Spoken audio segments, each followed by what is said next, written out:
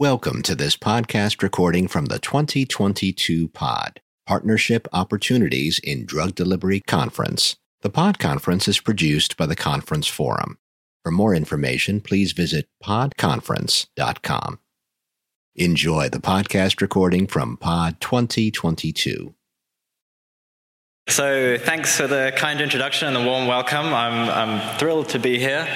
And in lieu of Barbara Luckel's annual overview of the drug delivery landscape, I have the honor of filling in for Roche and Genentech. And so as my role as Global Search and Evaluation Lead, I get to see the exciting innovation and progress across the modalities. And no more so am I excited than in the delivery industry, where we've seen incredible innovation in the last couple of years. But first, I'd like to take a moment and thank the organizers of POD for creating for the 12th time such an inspiring setting that allows us to nurture our passion of drug delivery and create a safe space for those of us who get this excited about drug delivery to really have those partnership opportunities and unlock future treatments for medicine. So today, what I want to cover is the drug delivery trends, especially the highlights from the last pod in terms of approvals, where the macroeconomic situation is, then some delivery considerations, especially with a gene therapy and oligonucleotide-based medicine approach, and then kind of ground ourselves in the challenges, but also on the inspiration of the innovation that's ongoing and the opportunity that we have in the drug delivery industry.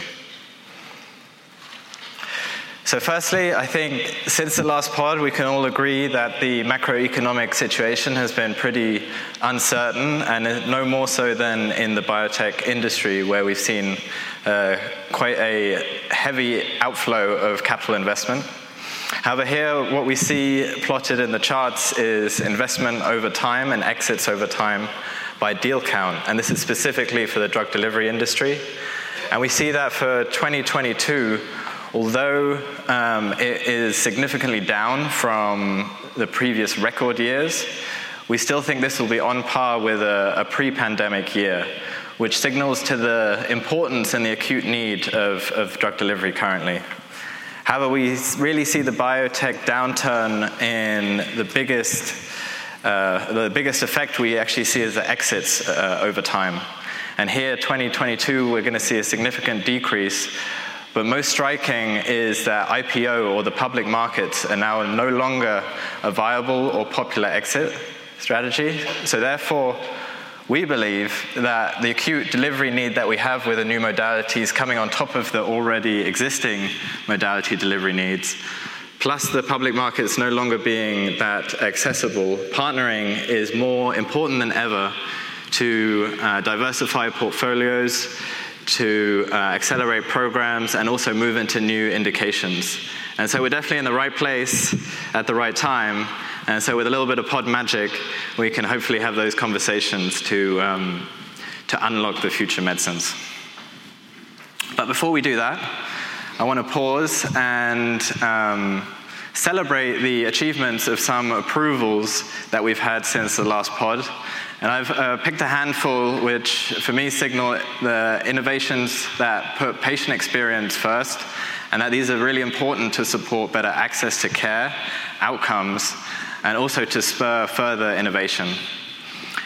So firstly, Alnylam with Amvuttra. This is the siRNA GalNAc conjugate that delivers to hepatocytes for the treatment of HATTR. And here the innovation is moving to a conjugate from their previously or still marketed product for HATTR, which is Onpattro, which we all know as the first approved siRNA therapy in an LNP. And now the administration is subcutaneous injection once quarterly versus IV, which was once every 3 weeks for 80 minutes.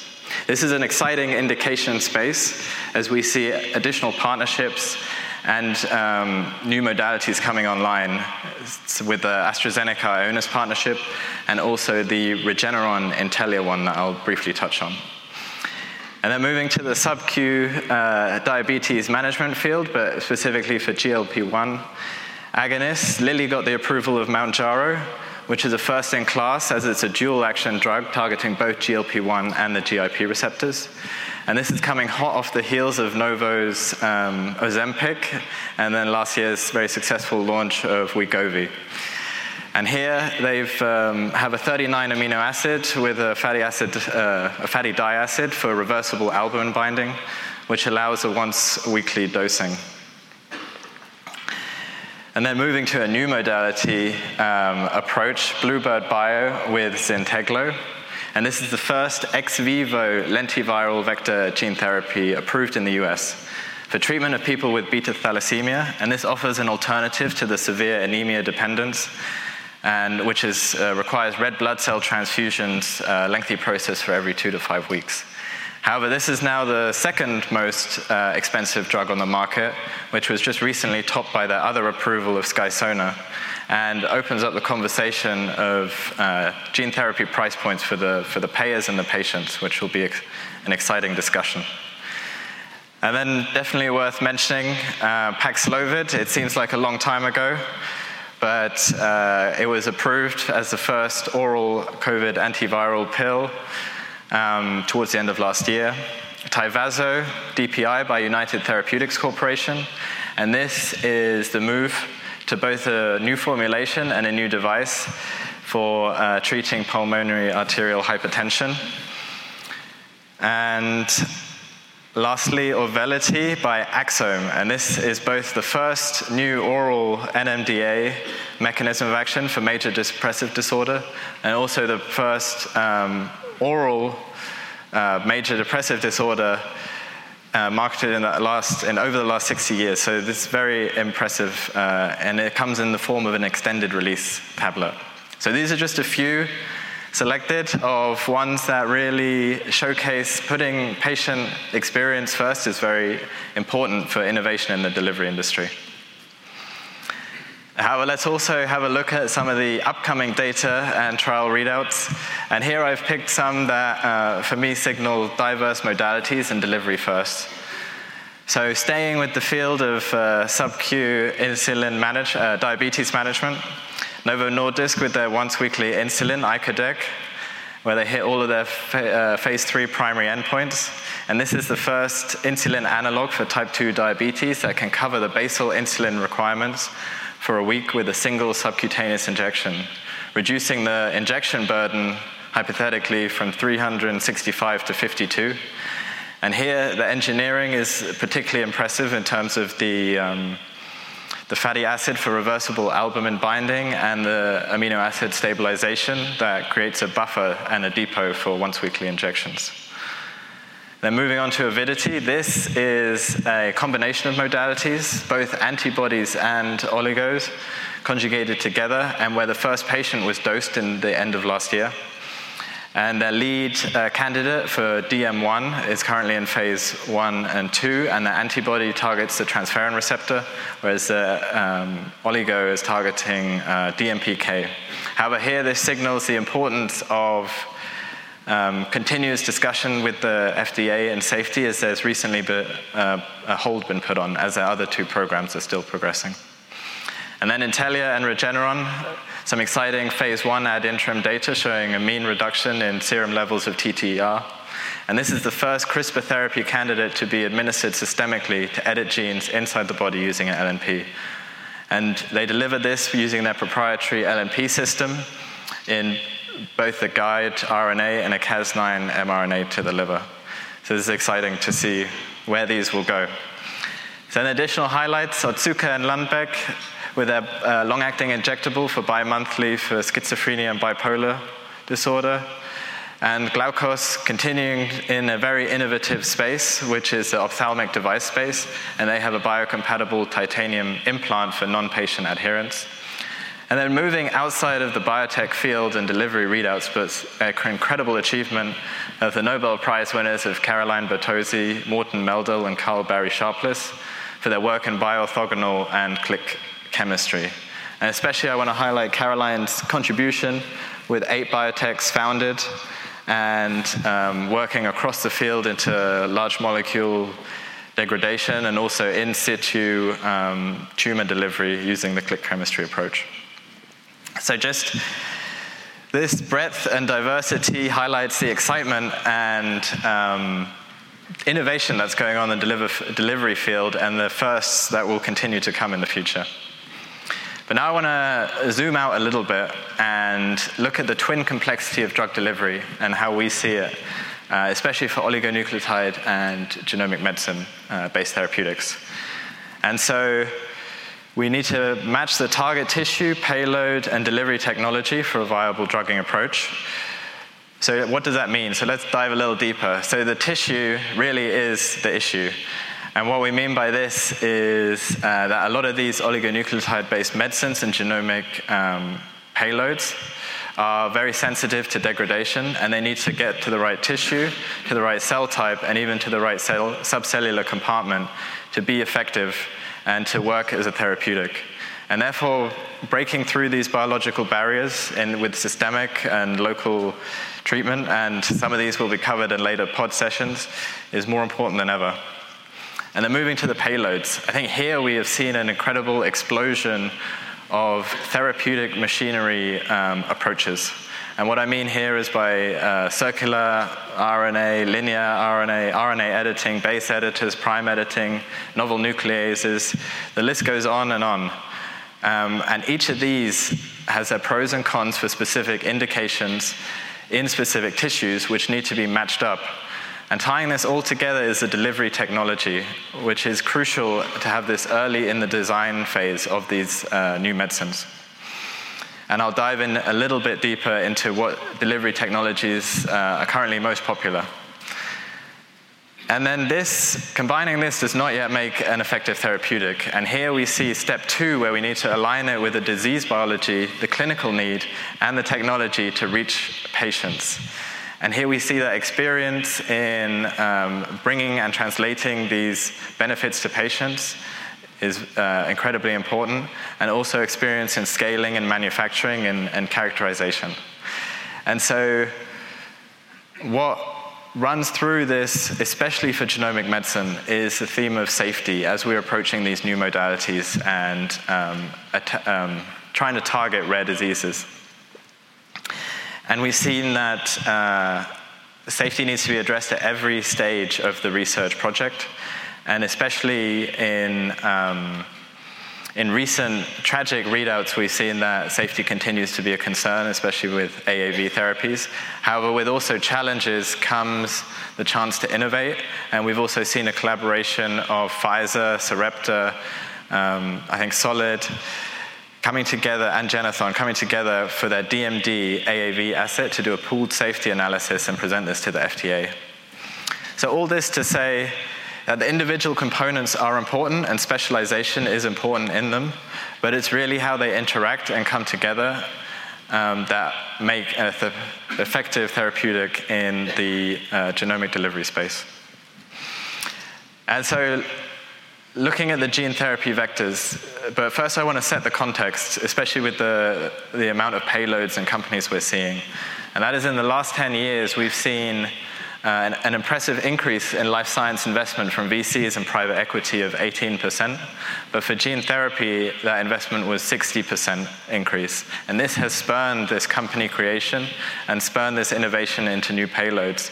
And all of these come with an acute delivery need. And we've also seen innovation in the delivery vectors. But this need will continue to grow, and we expect continued diversity of approaches necessary to address them. And so briefly, viral vectors.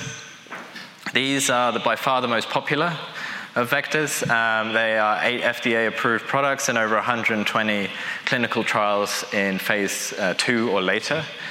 And we've seen big leaps in manufacturing improvements and the potential for tissue tropism. However, I say potential as we also see that 11 out of, I think, 94 clinical trials are not focused on CNS, eye, intramuscle, or liver, meaning that some tissues are still currently not being addressed by this therapy. And then additionally, highlighting the safety concern in terms of at least 30% of clinical trials with AAVs, the most popular choice, see a serious adverse event. And then also a recent study showed that 1/3 of individuals had pre-existing neutralizing antibodies for AAV8. And lastly, the cargo capacity restraint of 4.2 kb means that for a single AAV treatment and specific gene therapies, multiple human genes are not viable to be approached by this treatment. And so let's moving over to non-viral. And on the paper, we can see that actually it looks like this covers a lot of the shortcomings of viral delivery. It can encapsulate many cargo types and sizes. However, there are still questions around the tissue and cell-specific targeting limitations when we go outside of local delivery and outside of the liver and spleen. And what we mean here is that by tissue distribution, we need to significantly skew the biodistribution to the specific tissue to have a high enough dose to have an efficacious treatment. And so briefly, extracellular vesicles, by far the most complex, as they they bud from cells and contains many lipids and different cell surface proteins. However, there's been a huge amount of work and investment into characterize them and to be able to load them correctly and to investigate potential CMC challenges and tropism. We've also seen partnerships in this field such as Evox and Lilly and Kodiak and Jazz. And then LNPs, I think everyone is very well familiar with LNPs thanks to the incredible success that it's had over the last 2 years, showing that not only are they good enough to be manufactured and distributed for a vaccine approach, but they can do this on a global scale, hitherto unknown. And this has reinvigorated this field and also provides us with a lot of confidence in particular-based therapies going forward. So there are over 35 companies active in this field, and we see that a large number of the pipelines are still heavily skewed towards vaccine approaches. But we do see new rational design approaches being taken up for outside of the liver. And then PNPs. So these polymeric nanoparticles, they are clinically validated. We've seen multiple small molecule polymeric nanoparticles make it to the clinic. And here there's been a big explosion in the possibility for building block diversity and investigating this in a rational design approach. And also picking and choosing the components and characteristics of the other particle-based therapies that can help guide safety and biodistribution profile. So in pharma, we like to bucket things. So these are the buckets we have. However, really the innovation is happening all across the field, and this is really a gray area where we're seeing hybrid approaches emerge all the time. And this is exactly what we need, the diversity of approaches. And also, with the number of payloads we have and the different indication space we want to unlock in the future, there will not be a one-size-fits-all, but rather it's diving deep and finding the exact combination that will unlock a therapy. So how does this look, and what does that result in terms of the partnership landscape?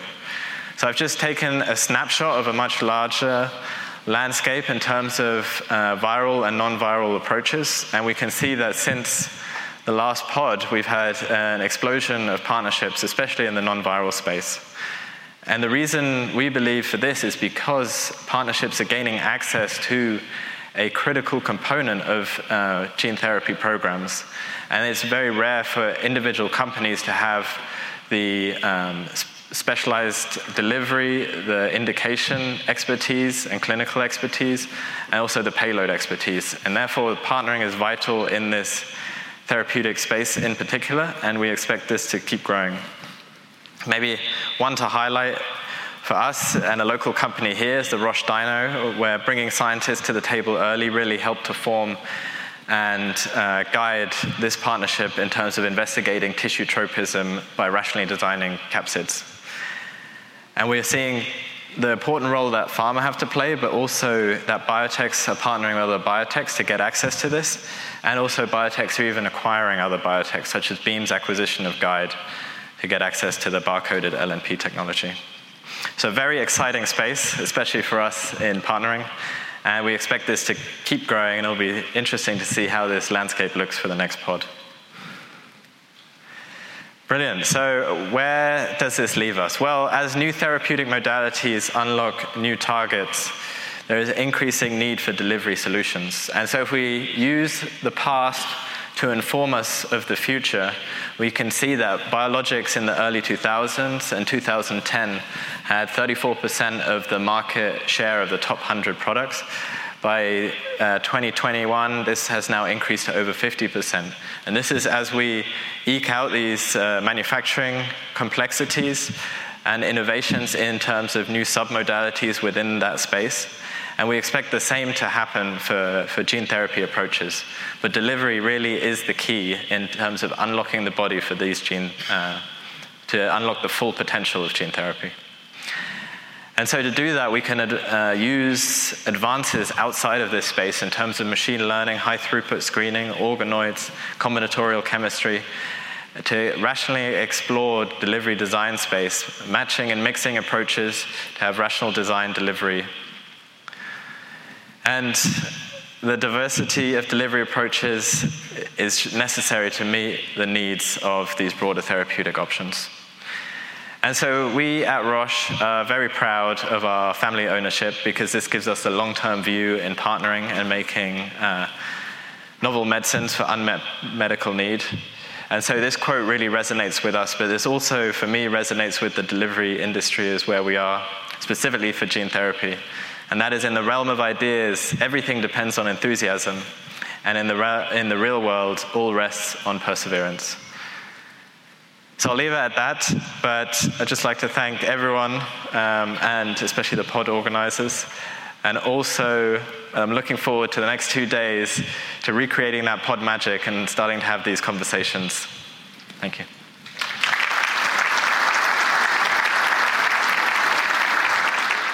We hope you enjoyed this podcast recording from the POD, Partnership Opportunities in Drug Delivery 2022 conference. For more information, please visit podconference.com.